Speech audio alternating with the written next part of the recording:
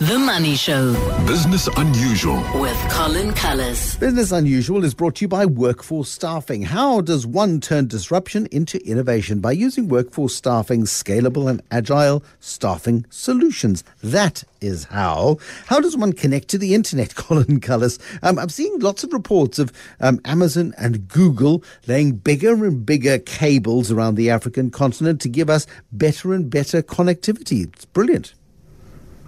It is, and usually I pick up on things that are still a way away. You know, there's some years from now, this thing could be a thing, whether that be renewable energy, better batteries, or crazy moonshot ideas.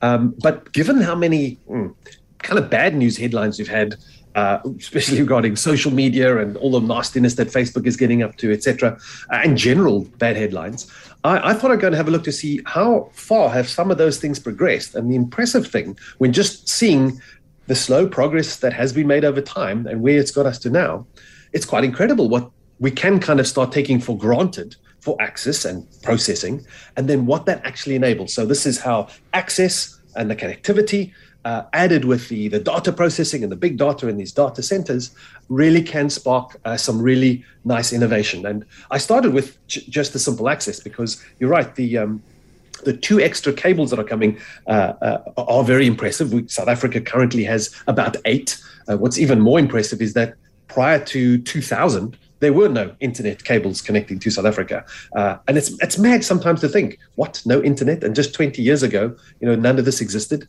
Even though the first cables to South Africa, from Europe to South Africa, those were laid in the 1800s. It's amazing what we've done in just 20 years. So anyway, those 8 cables, adding a couple of megabytes and gigabytes and then ultimately terabytes worth of speed have truly transformed what we're able to do. And for some comparison, given that many people now are probably used to getting some fiber to the home, this is what it's all based on, the amazing ability to draw bits of glass out to incredible thinness and then send lasers down them, you probably could get yourself a fiber connection of about 25 megabits per second. You need about 4 megabits per second if you're going to be watching or streaming a typical HD movie. So that's some context for you as I start ratcheting up these very big numbers. Those first cables could handle about 300 gigabits or 300,000 megabits per second. That's the amount that they were moving up and down. The current 8 together deliver somewhere in the region of 100 terabits per second, which is 100 million megabits. The next 2 cables, one from MTN and Facebook, that's the big one called To Africa, and then the one built entirely by Google called Equiano, named for a Nigerian writer. The Facebook one, 180 terabits on its own, and the Google one, 200 terabits on its own.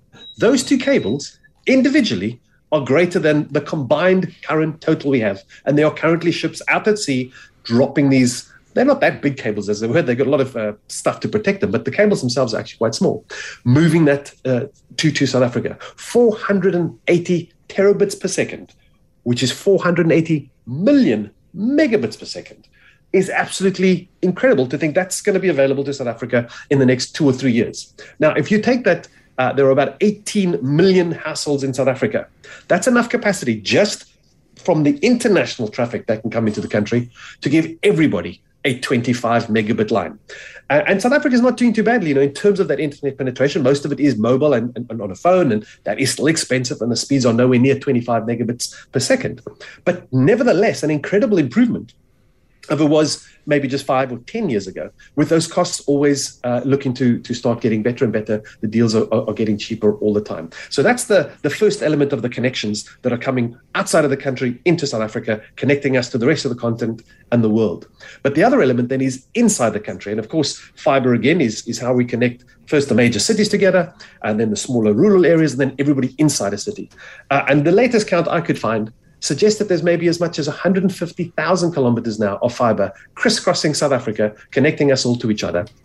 And in time, hopefully starting to connect to our neighbors, so Namibia, Botswana, Zimbabwe, all of these countries that otherwise on their own would struggle to be able to spend on that kind of infrastructure can benefit from us having built it so supposedly out to the edges to them. And then they just have to connect basically to us, and then they're connected, and then the next countries connect to them rather than, starting from scratch each time they do that.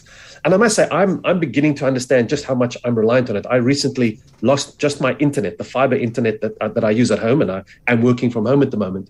And effectively, I had to say, well, then I can't work today. you turn off my power. It's as good as just saying I can't do anything. And so if you do then start rolling out all of those connectivities into the cities, you effectively can start enabling a lot more processing, because you've now got the data connections via the mobile networks to connect up a whole lot of these things. So while South Africa negatively is still being affected by load shedding and issues with water, there are models that have been built in other cities, sort of new developments to help manage things like energy provision, because they're not relying on the sort of classic grid power from coal stations, that kind of power, but rather from renewables. So they need to be very precise about how much is being consumed and whether or not they can turn it on and off. So load shedding is actually becoming a smart thing to do rather than a dumb thing when you run out of power.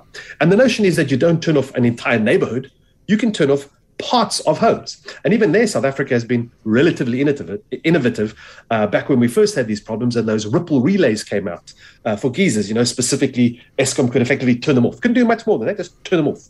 But that in itself meant, you can keep a lot more homes power on if you just turned all their geysers off. Now imagine if you've got not just a smart meter, but a smart enabled connected meter that would allow and manage the various circuits in your home, so that if Eskom did need to reduce power, it could choose a whole, the entire country's homes and turn off just certain circuits that potentially weren't using to save whatever it is they needed to do there, rather than, massive neighborhoods going to the dark and all sorts of emergency services, etc., get affected. Similarly with water provision or any other of those services, you can now manage more carefully what is ultimately always going to be a bit of a finite resource, but in a much more clever way. And this, I imagine South Africans won't necessarily say, well, then I won't sign up for that clever stuff. But if you've got them connected, well, then the billing portion becomes a little cleverer too. So you might say, well, get everybody on, online enabled or internet enabled banking. So you have the ability to digitally make payments. And then the second part is, if you at a municipality, we do need to improve things at municipalities, but they would effectively be able to say, well, you give us the right then to say, I can calculate how much services you're using, and I will deduct the cost of those services as you use them. No worries about massive payment backlogs or us remembering to make those payments. It's simply what you use, you'll get billed for. You will see a bill. It'll be nice. It'll be open and transparent. Wendy hopefully won't have to go and dig through horrible recordings and everything else. They'll be there and supplied for every consumer to see.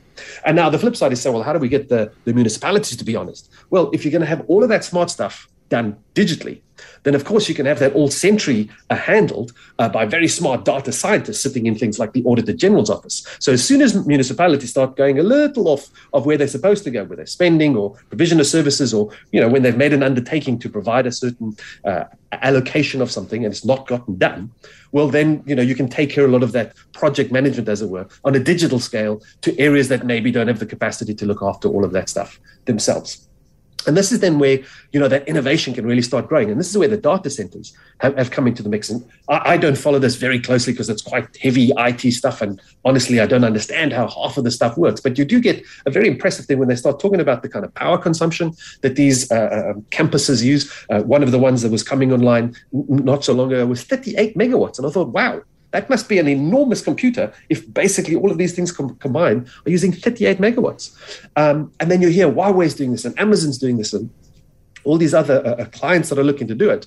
But the big one is the one by Vantage, which they've announced that they've started the building. It'll be built in Waterfall City in Gauteng.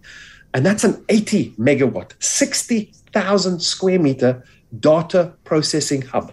Now, it'll have to come with all the clever stuff to make the most of renewable energy and sort all of that out. But when you've got a computer that big, and so effectively capacity for processing so much information, then of course the cost to process information will become so much cheaper too. It'll also require a lot of very trained, skilled individuals. The so-called planning we had to do for 4IR now starts seeing if we can start delivering it. So where are those graduates, and attracting all those great graduates to Gauteng to work on all of this stuff, benefits the city. You've got people who are willing and able to pay. Colin, let's be blunt about this. Do we have the skills to truly capitalize on the huge opportunity that this additional capacity brings to us? Our education system is not churning out the sorts of people like, for example, what is happening in places like India and China, where people are being very specifically trained for the future. We're not even training for the present adequately enough.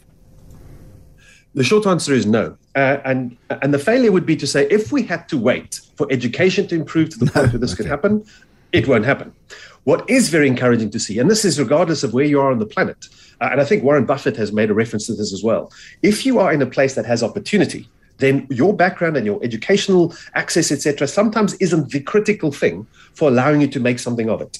And I'm mindful, you take somebody like an Elon Musk who said, there weren't really computers around where he was. He just got involved in it, and he had to scramble around and he had to work a little harder to get it. But look what he managed to achieve. He then moved to where he could do more with it. And so South Africa might not have the baseline levels that's required to spin up this sort of massive industry for us. But if that investment is there, it means there is access. If you have the access, you will attract people. And this is the part where South Africa needs to really be very clever and say, listen, we need to welcome people to come here, because they will then help build those industries. That will help them foster the people to be able to do the online courses, go to the better schools, improve their own abilities, and then join the ranks of the people who are doing that stuff, rather than say, well, we'll just wait and only look after, the provision when everybody gets sorted through the traditional education systems. It's not going to work.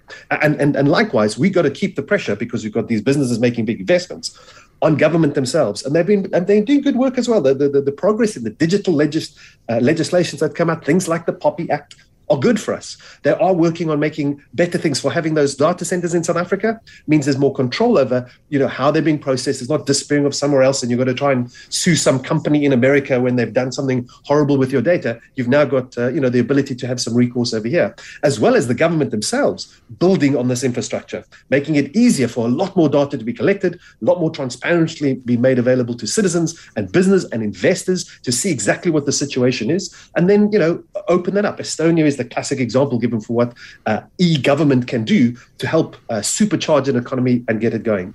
And all of that sort of comes together with a rather fun ranking that was created of innovative cities, which saw Cape Town placed 11th of all cities in the world. It got number 11.